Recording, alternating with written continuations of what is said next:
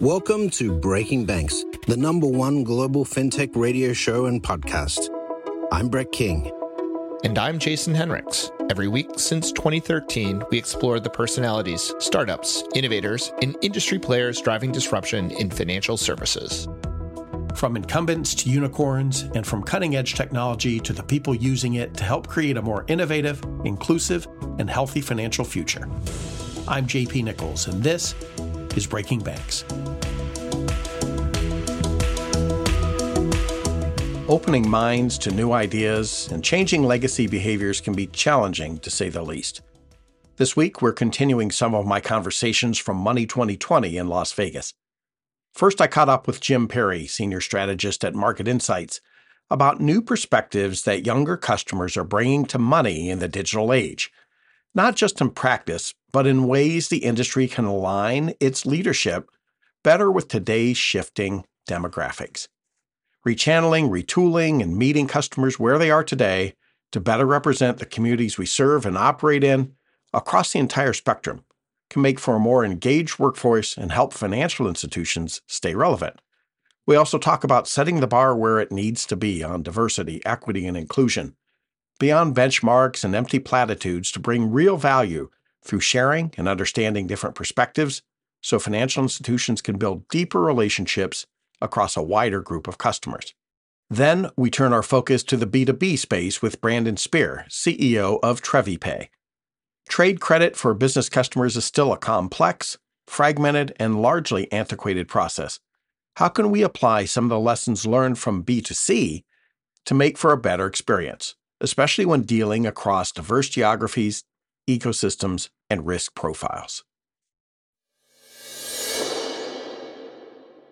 Well, one of the great things about Money 2020 is you get to catch up with old friends. So Jim Perry is here. So Jim, tell us about why you're here and what are you working on?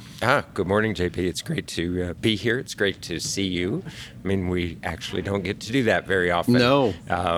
Except for in digital space. So It's nice to be in person. I'm actually here as part of Money 2020's Rise Up and Amplify initiative.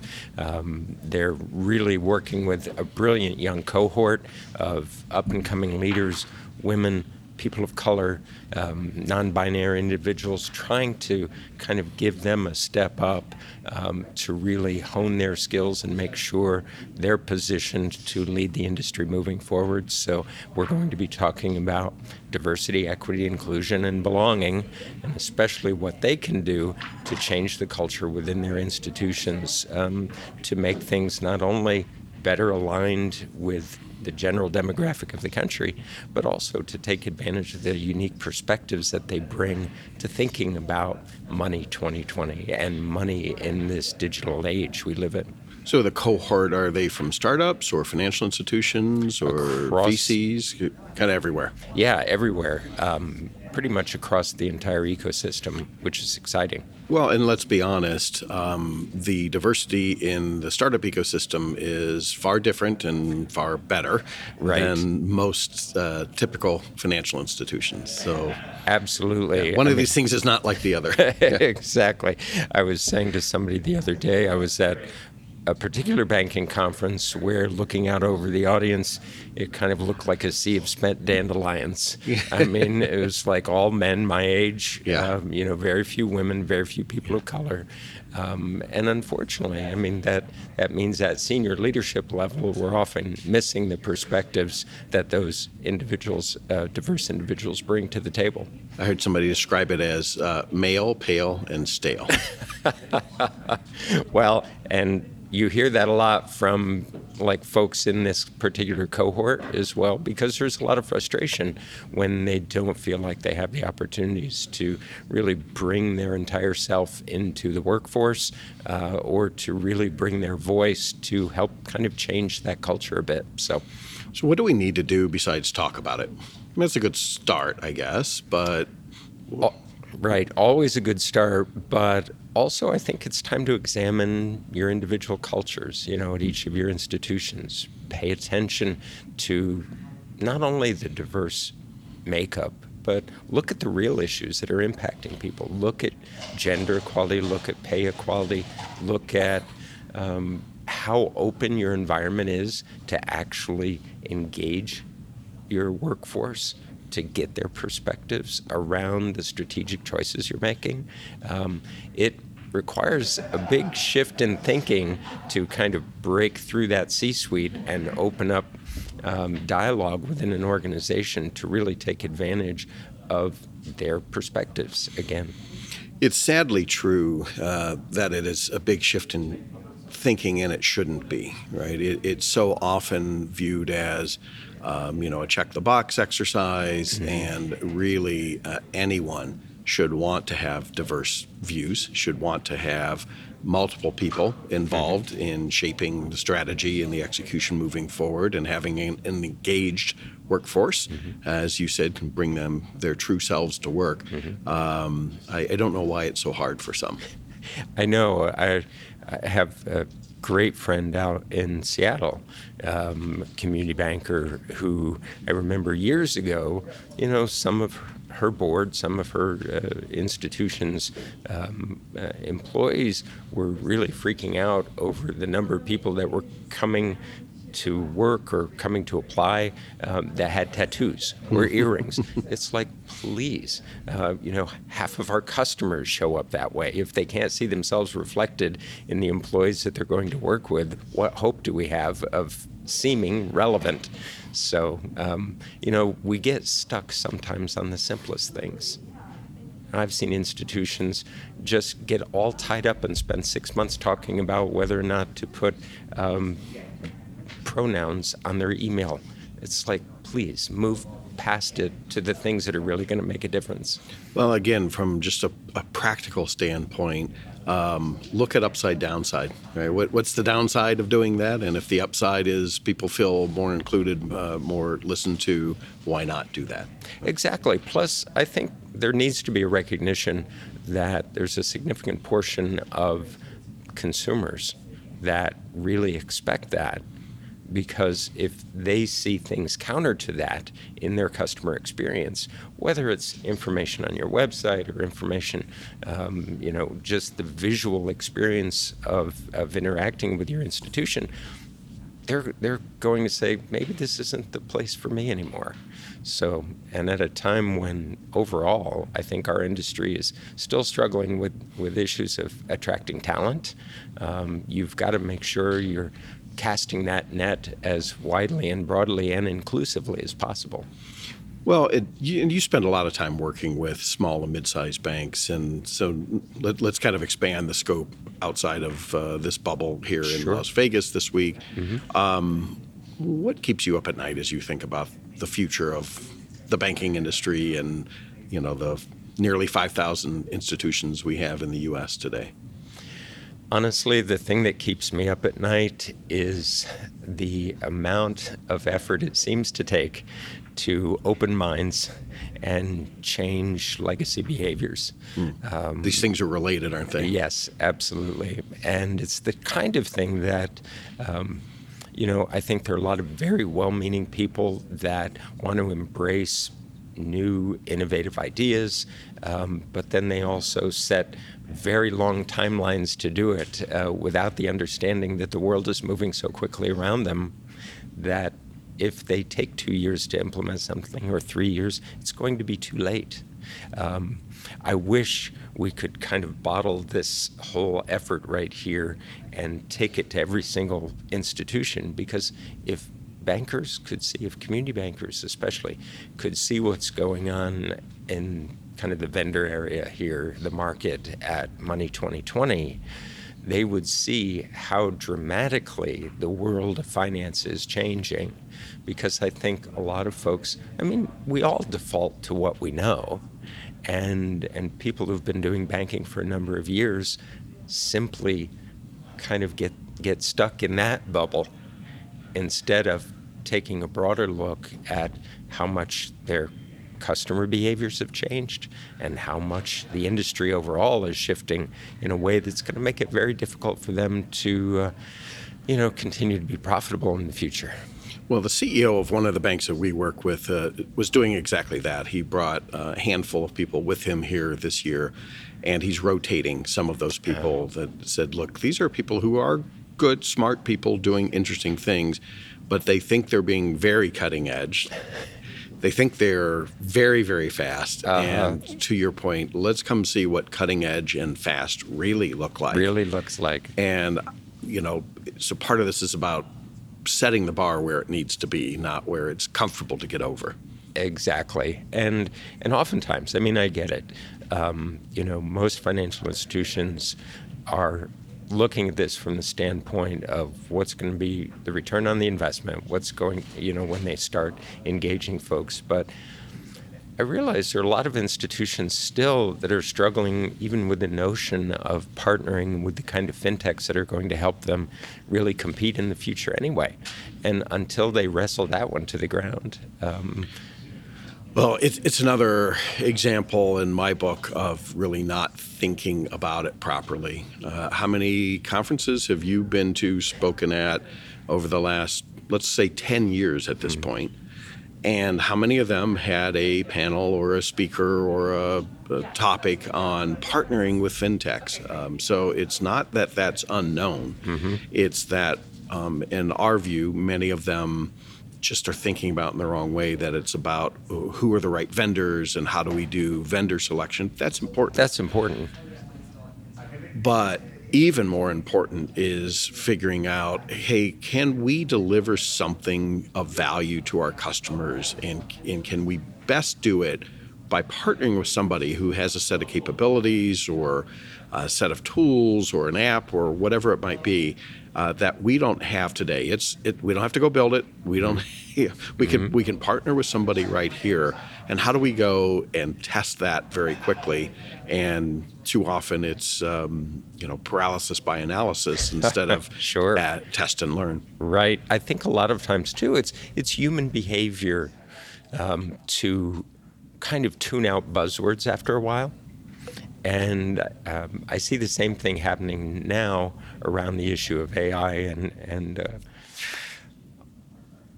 people hear things at conferences, people see things in various social media feeds and all the rest, and after a while they tune it out thinking this doesn't apply to me because we'll leave that to someone else. And again, that's the mindset that has to shift, because even if you're not implementing some of these new technologies, if you're not moving into multiple partnerships with fintech today, you should be. And at the very least, you should be talking about it and thinking about it and moving in that direction, setting the groundwork. I often see how far behind folks are in terms of their tech stack and their data, managing their data. That's going to set up a very crazy dynamic where I was just talking about this the other day relative to CFPB's new 1033 rule. It's like there's so many institutions that just don't have the infrastructure in place to even deal with that AI or the API technology that's going to help them take advantage that this rule is trying to establish. So there's work to be done, and that's why it's important to at least raise awareness. Well, you do a lot of research in the marketplace and talking to consumers in different segments and so on. What's emerging for you in your research in terms of how are customers dealing with this rapidly evolving world and things like AI and new technologies? What are you learning from your research? One of the best moments is when I can actually be in the field talking to customers and getting the feedback, because it generally will counter everything that the bank that we're working with assumes about what their customers are thinking. Because in many ways, in the industry, we spent years trying to move people into new behaviors, getting them to adopt mobile banking, all the rest. But now they're ahead of us in many ways. And that's kind of across generations. I wish I had $1 for every time I hear a banker make an assumption about somebody over 65 and their use of technology. I've got news for them. Their customers are actually far happy to be liberated from that transactional relationship that, had to happen in a branch at one time. Yes.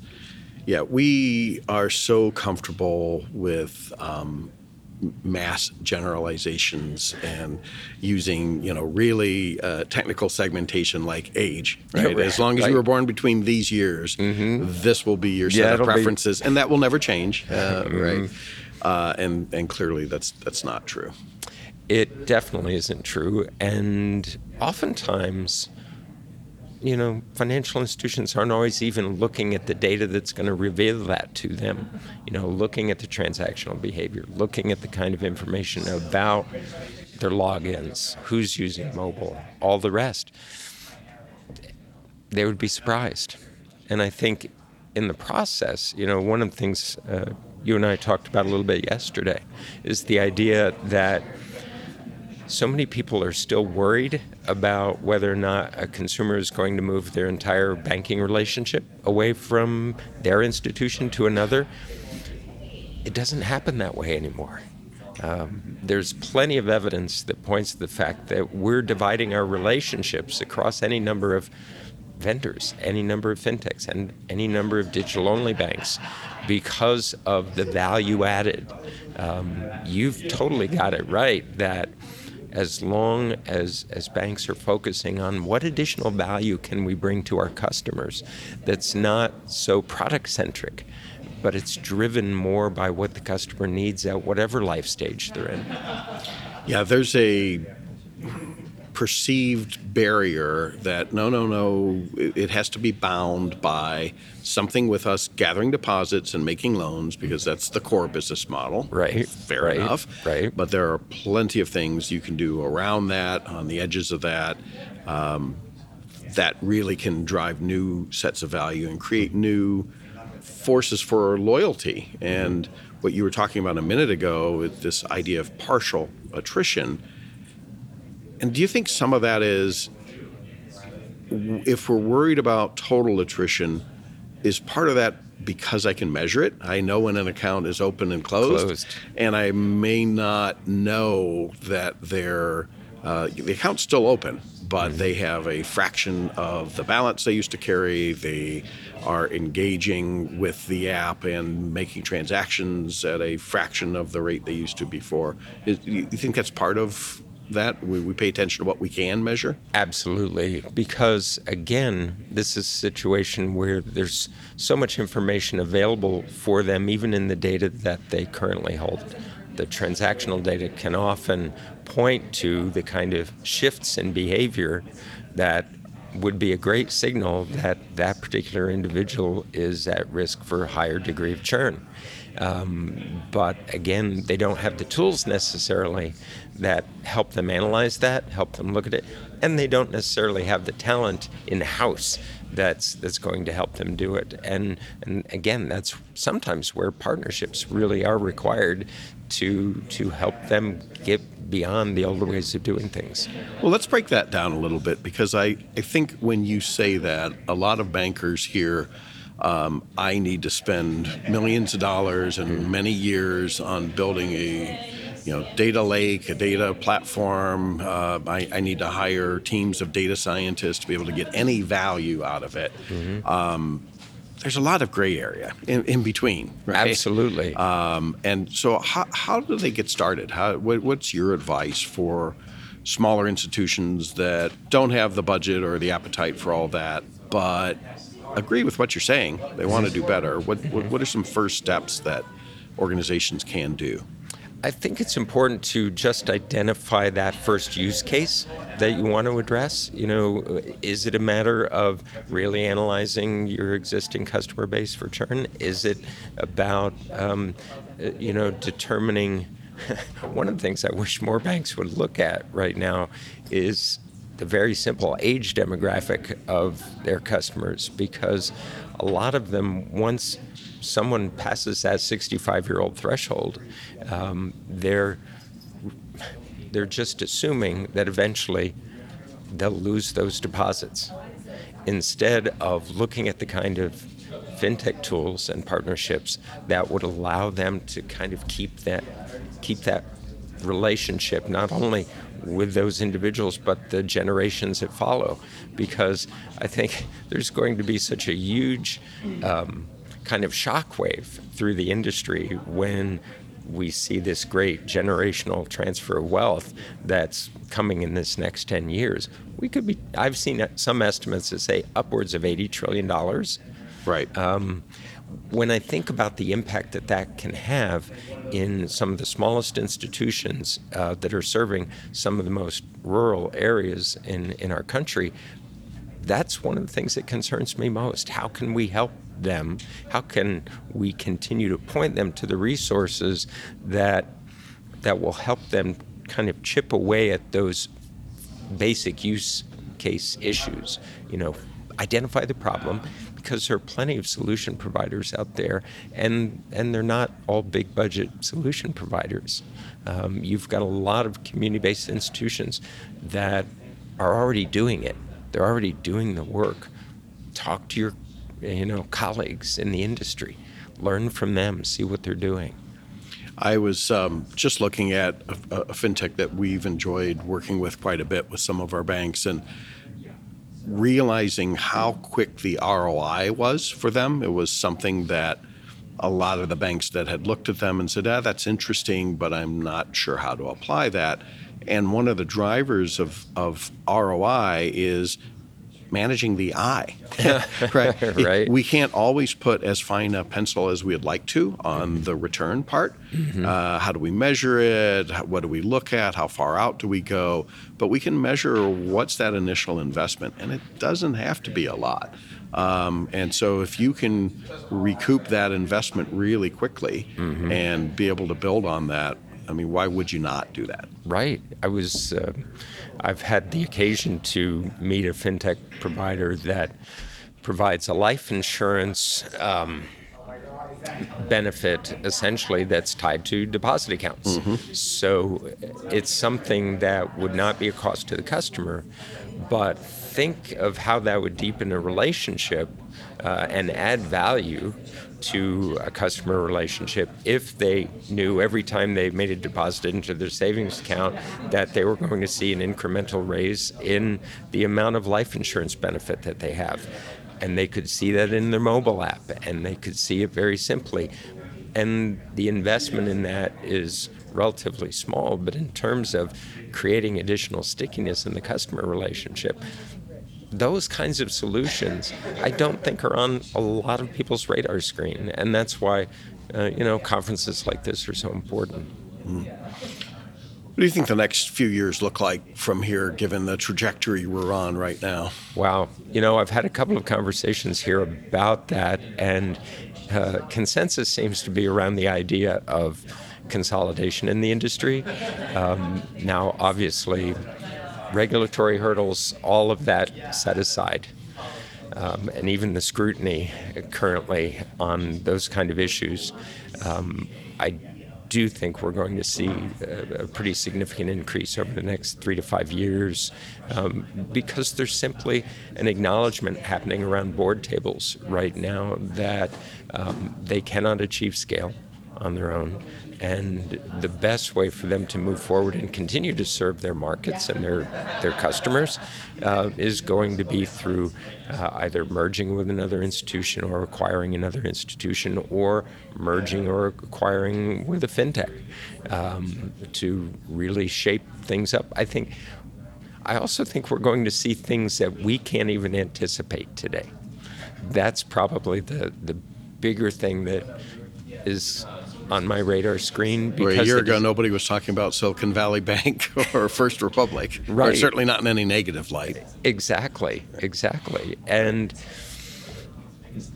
we have to be prepared to move quickly when these kind of major changes kind of ripple through the entire industry. And that requires a level of diligence that hasn't been a part of daily banking for a lot of folks. It hasn't, and yet those consolidation trends are not new, right?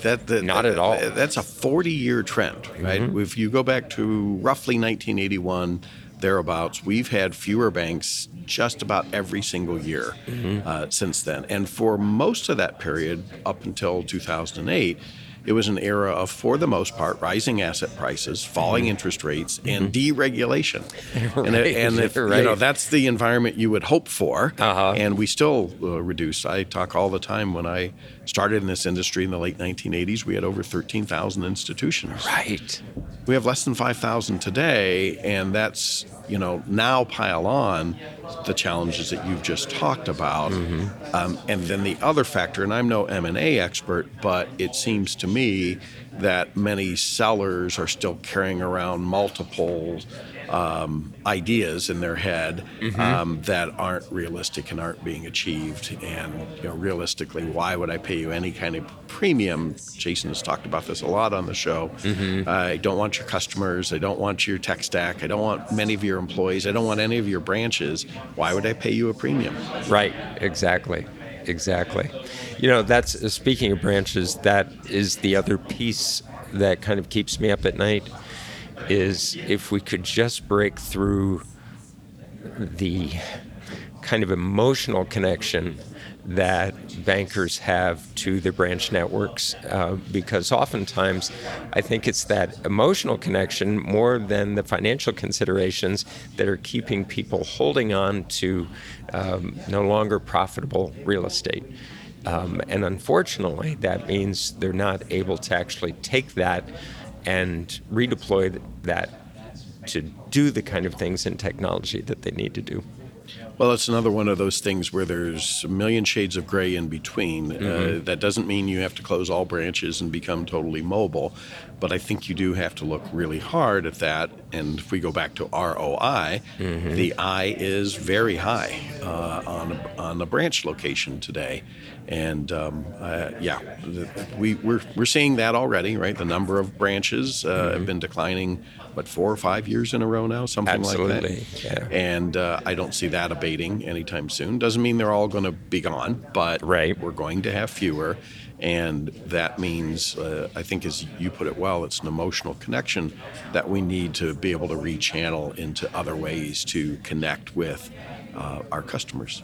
And I honestly hope that shift in thinking isn't just because the pain of losing customers and losing market share becomes so dramatic that they feel like they finally have to do something. I realize pain is a great motivator, but I hate to see institutions, especially those that serve their communities so well, miss opportunities to retool and realign themselves with where the consumers are at these days. And all too often, the pain is self-inflicted. Truly. Jim, thanks for being here. Absolutely, JP. My pleasure. Great. Become a disruptor in the emerging fintech space through NYU Stern's Master of Science in Fintech program. This is a 1-year part-time program divided into 1 online and 6 on-site modules that take place in New York and in rotating global locations.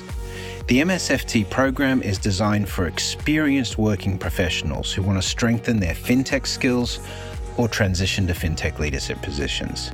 The final application deadline for Stern's Master of Science in Fintech program, class of 2025, beginning May 2024, is March the 1st. GMAT and GRE scores are generally not required. To learn more about the program, submit your resume for a candidacy review at stern.nyu.edu/MSFT-Breaking Hi, I'm Brandon Spear. I'm the CEO of a company called TreviPay. And we're a business that really focuses on suppliers and that business-to-business suppliers that are looking for help with how they deal with offering trade credit to their customers. So everything that we're all about is about helping those suppliers be more efficient and effective in how they offer trade credit to their customer. And that's so much more complex than the consumer space, which is much simpler. So let's back up a little bit. Tell us about the origins of TreviPay and your history. Right, absolutely. So if you unpack that whole idea of offering trade credit to your business customer, in a lot of ways, there's all kinds of parallels you can draw with how the consumer space has worked. And so I'll give you some examples of that. If you think about how consumer trade credit worked 50 years ago, you would go to a local store and you may or may not have enough cash to pay for everything you wanted to buy, and so you'd have it on account. And then basically you'd get an invoice at the end of each month from that particular store owner and you'd pay your bill. And obviously what completely transformed that space was what credit cards did, where if you were a retailer now, you no longer had to worry about how you underwrote an individual customer, and you no longer had to worry about collecting the funds and dealing with producing invoices. That was all done for you by the credit card company. So if you think about what we're trying to do in the B2B space, a lot of it is very analogous to how that changed and unfolded in the consumer landscape. Now, to your point, what's different between B2B and consumer is the level of complexity. You don't just have a single person that you can deal with that's making all the decisions. In any sort of buying process, there's multiple stakeholders, there's lots of complexity. You have to know where invoices need to go, you have to know whose budget they're coming out of, all those sorts of things. So as a consequence, this is not something that's been tackled or solved to anywhere near the same level of digitization as what you see in the consumer space. And so we're systematically trying to help our customers with that. So how have we evolved? So if you think about that challenge, that's the mission. That's what we're ultimately trying to do. Basically, we've come from a place of helping our customers through each piece of that business process, whether it's how do you onboard a new buyer, how do you give them a line of credit, how do you manage that credit line over time. There's also then a situation that you see increasingly these days, by the way, which is kind of an evolution of this whole space, is there's so much business identity theft. Like if you are in this space today and you're a seller and you're trying to acquire new buyers, you just need to be really aware of how much potential there is for fraud because of business identity theft. So just in a small way, you kind of think about how our business has really had to evolve to help our customers deal with that challenge. And if you extrapolate that further, the more customers you acquire online, so you don't physically meet them in person, the higher that risk is, right? Because you don't necessarily know where that customer is, you don't have any history with them. And so some of the acquisitions that we've made, some of the technology that we've built out has been to solve some of those new problems that didn't necessarily exist 10 or 15 years ago. So that's one piece of the business process. The next major piece is how do you produce an invoice and get it to your customer, and what needs to be on it. And if you think about that piece of the business process, that's gotten increasingly complex too as businesses have become more international. So if you were just a US-based business, then it's relatively simple to know how to produce an invoice. But if you have customers in Canada or you have customers in Mexico, what constitutes a legal invoice in those places is all different. If you're in Canada, you have to deal with VAT. If you're in Mexico, you have to deal with the Mexican tax authority and how they operate and the way they need to basically approve all invoices before they even go out. So a big part of how our business has evolved as we've helped our customers solve these problems is to then be able to say, can we create all these invoices for you so you don't have to worry about that? And we now do that in 42 countries for the different clients we work with. And then last but not least, once you've delivered the invoice, you then have all of the interaction you have with your customer around, is the invoice correct? What happens if there's a dispute? Do they pay on time? So if they have 30 days to pay, do they in fact pay on 30 days? And if they don't, what do you then do? How do you follow up? How do you make sure that you do in fact get paid? And so our process, our platform supports that entire end-to-end life cycle. But it has really had to evolve over the last 40 years, as you can imagine, as more and more of those processes have become digital, as there's been a shift away from human interactions for purchasing to e-commerce centric interactions, or to interactions that are led machine to machine and ERP communicating with an ERP. So it's been a pretty interesting journey over the last several years. It sounds like you're starting to uncouple and unbundle some of those pieces. What's the thinking behind that? Yeah, I think the thinking behind it is that that entire life cycle of how you deal with a trade credit customer, it's these are usually the sellers we work with. It's their best clients. I mean, if you think about who do you offer trade credit to, you offer it to your best customer. You're not going to offer it perhaps to a brand new customer or somebody who buys very little from you. And so part of why we break this apart and why we're in a position to let customers kind of get to know us, that's a big piece of this, because when we work with customers, there has to be a high level of trust that we are going to do a good job with their clients, that we're going to represent their brand, that their customers are going to have a great experience when they work with us. And so being able to have pieces of this that the customer can consume is an easier way to try to build that trust over time. What's an example of some of the key verticals you're operating in today? Yeah, so the ones that are most interesting for us are manufacturing is obviously a very broad vertical, and we have specific sub-verticals within that, but I'll give you some examples there. We actually also play in the travel and hospitality space. We work with airlines, we work with hotels, and I'll give you some examples of how that operates there as well. Believe it or not, we also have a lot of retail customers. When you think of retail, you think of only consumer. But retailers increasingly are trying to figure out how they uniquely deal with the needs of the business buyers who are coming into their locations. And so those are sort of the three big verticals for us as well. We also obviously work a lot with marketplaces and other businesses that are looking to disrupt or change the way commerce happens. But the three biggest verticals for us are travel and hospitality, manufacturing, and retail. Within retail, what's most interesting there is that there's a lot of the way the supply chains function and the way the distribution channels work in those industries are changing. And so a lot of the customers we work with are going through some sort of transformation in how they sell to their end client. So historically, customers like Lenovo, for example, have sold through distribution channels in countries, and increasingly are trying to sell more directly to the end client. And when you sell more directly to the end client, it becomes really important to know how to break apart the bulk of dealing with thousands of end clients versus a handful of distributors. And so we fit that use case really well.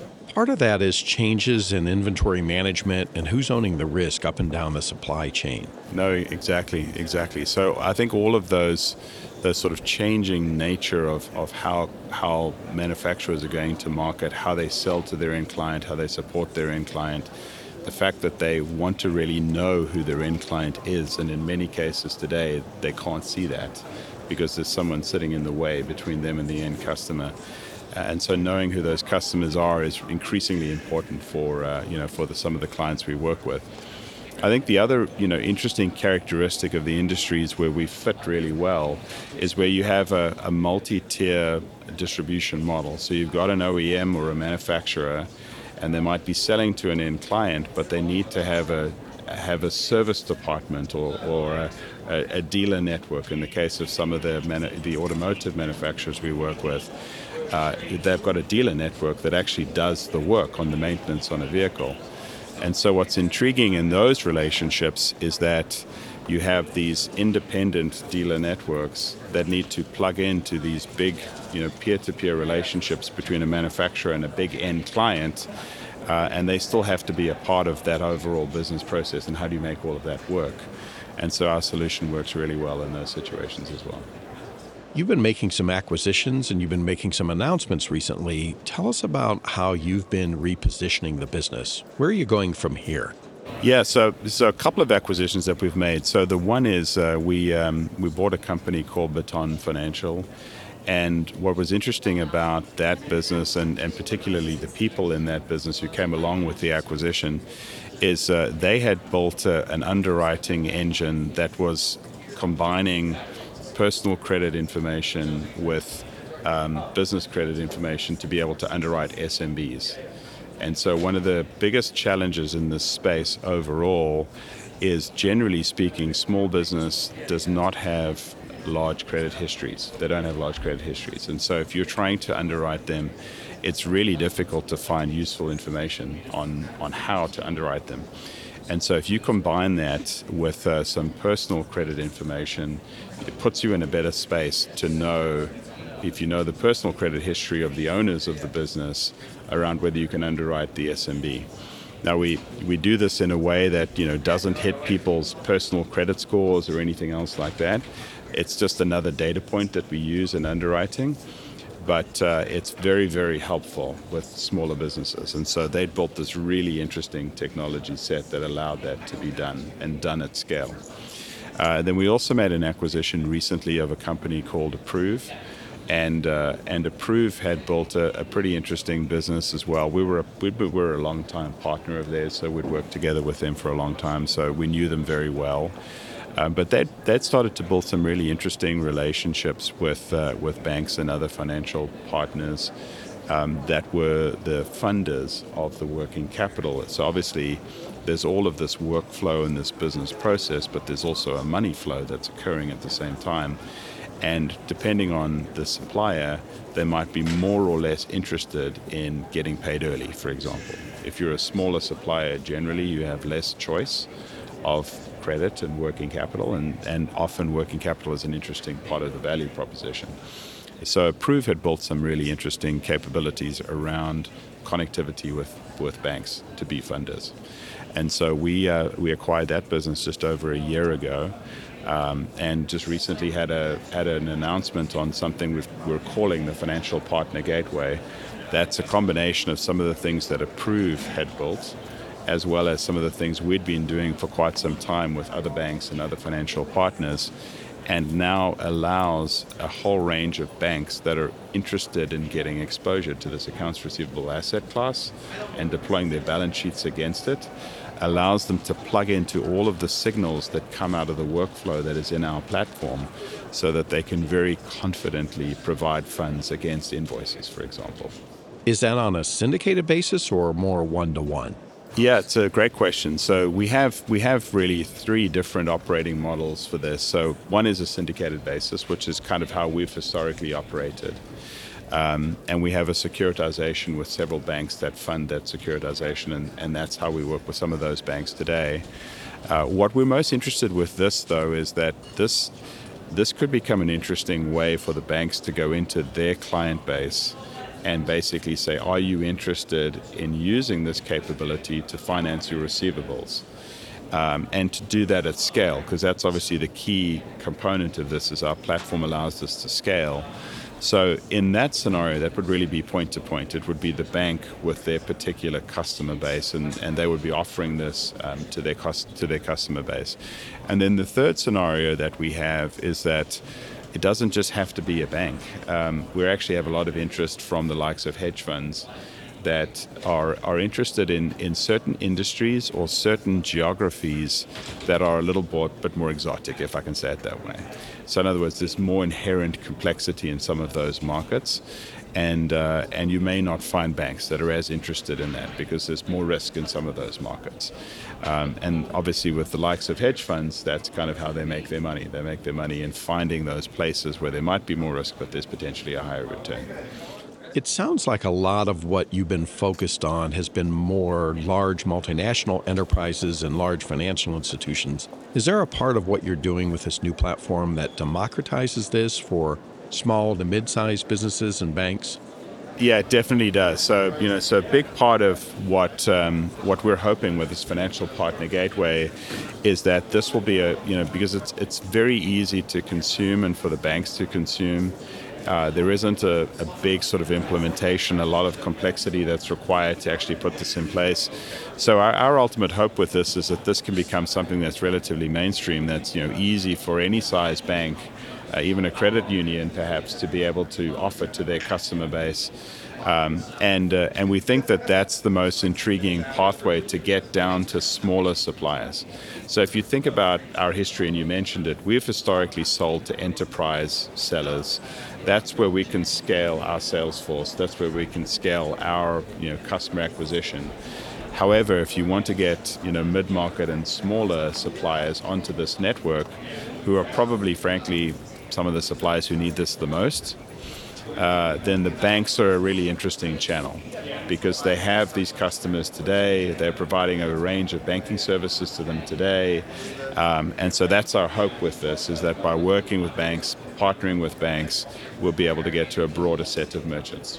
It's very interesting because some aspects like connectivity has made the world much smaller. So going international doesn't mean you have to be a giant corporation, but some of these problems you're talking about are still beyond the reach of a lot of smaller businesses. So it becomes very complex, very risky, and very expensive if you don't have a lot of infrastructure built up. No, it's exactly right. And, a lot of the customers we deal with, by the way, even some of the big guys, even some of, the brands that you look at and go, I'm kind of surprised that they don't want to do this themselves.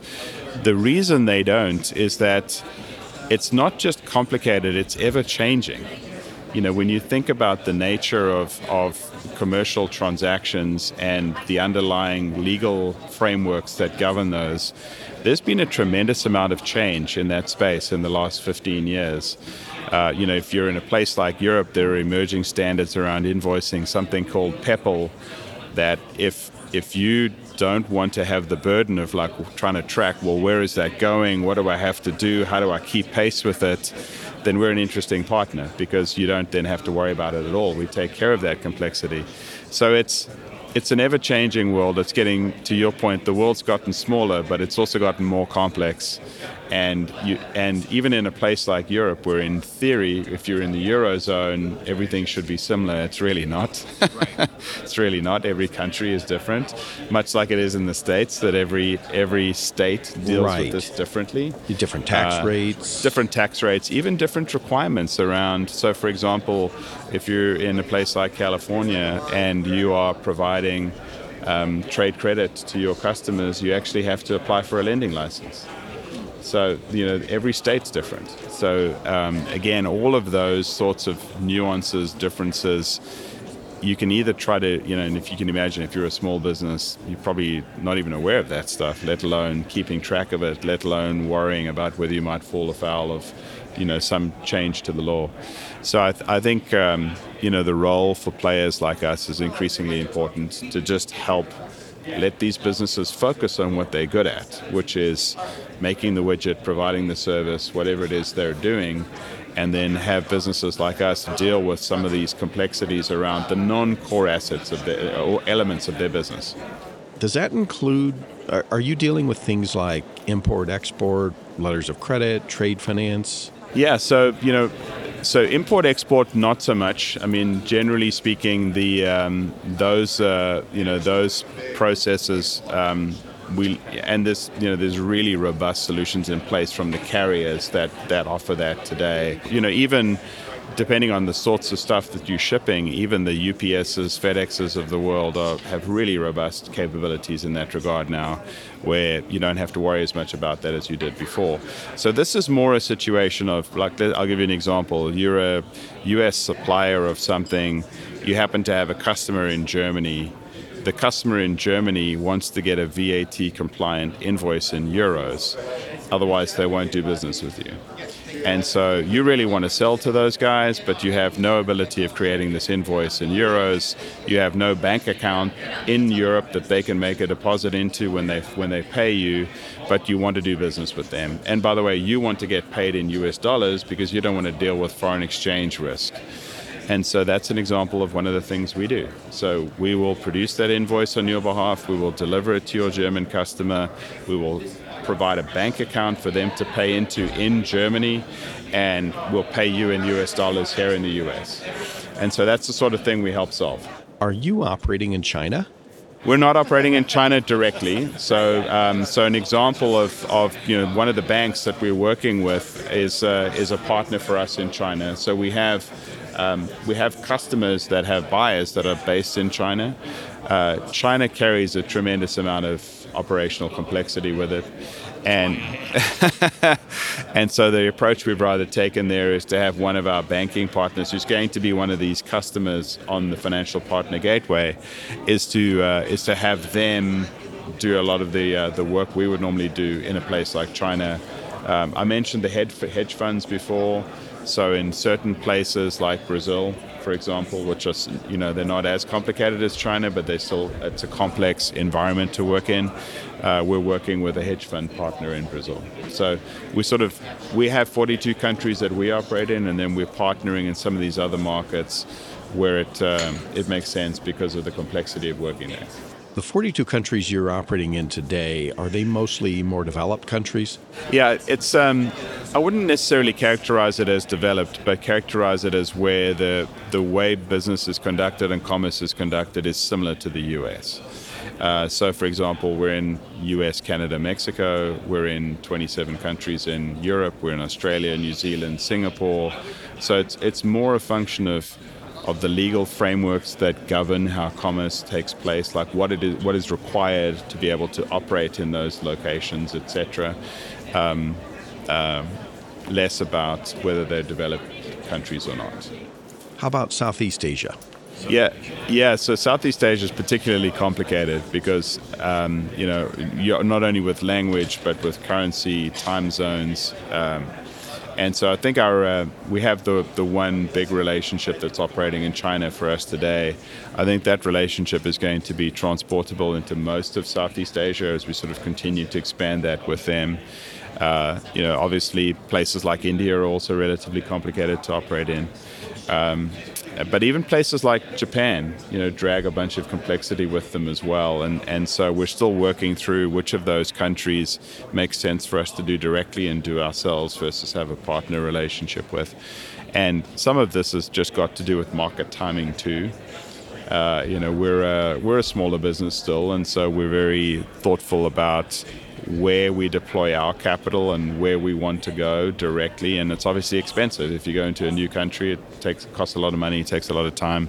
And so it's really interesting. One of the things that's intriguing about Australia is it's very similar to the US in terms of how it operates, but it's also a market where experimentation happens because it's a smaller market. And so, what a lot of people may or may not know is that the whole buy now, pay later craze actually started in Australia. And it started as an experiment, and it sort of gained traction there, and then it very rapidly expanded to Europe and then to the US. So we have a relatively sizable footprint of customers in Australia. We've got about 50 staff down there. And we see it as an interesting market in a lot of ways because it's a place for us to try new things. Looking forward, what are you most excited about? I think what I'm most excited about is we're getting to a relative size now where we have some meaningful scale. And I think that, for this new strategy we have of working with the banks, I think having some scale is really important.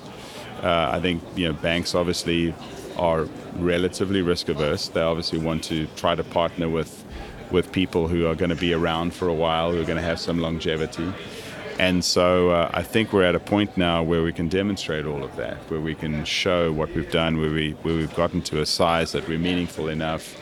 And I think then coupled with, we're hoping that this new product line we have, this gateway, this financial partner gateway, will be a really exciting catalyst for banks to be able to take this into their clients and be something that's valuable to them, be an interesting revenue stream for them, help empower their customers more. In the current interest rate environment, people need cash, people need credit, and so we'll help streamline those things. How can people find out more? So I think the best thing to do is to go to our website. We have a lot of this on TreviPay.com. We love our name, by the way. So we grew up in the genesis of the business is in Kansas City, and for those of you who don't know, Kansas City is known as the city of fountains. And so when we were naming the company, we wanted to have some connection back with that history of growing up in Kansas City. And then the other reason we picked Trevi, by the way, as the name, is we sit at the cross-section or the crossroads between a buyer, a seller, and then our platform and obviously liquidity. And if you think about Trevi in of itself, it's where the three roads meet in Rome. It provided water to the city, water was the lifeblood for the city. In our world, capital is the lifeblood of commerce. And so it was one of those times when you find a name in this kind of a choirs of angels moment, because you just feel like you've found everything that just works. So trevypay.com is a good place to go and find out about us. Well, thanks for being here. Thank you. Thanks for having me. It was a real pleasure. That's it for another week of the world's #1 fintech podcast and radio show, Breaking Banks. This episode was produced by our US-based production team, including producer Elizabeth Severance, audio engineer Kevin Hersham, with social media support from Carlo Navarra and Sylvie Johnson. If you like this episode, don't forget to tweet it out or post it on your favorite social media, or leave us a 5-star review on iTunes, Google Podcasts, Facebook, or wherever it is that you listen to our show. Those actions help other people find our podcast, and in return, that helps us build an audience that can be supported by sponsorship, so we can continue to provide you with our award-winning content every week. Thanks again for joining us. We'll see you on Breaking Banks next week.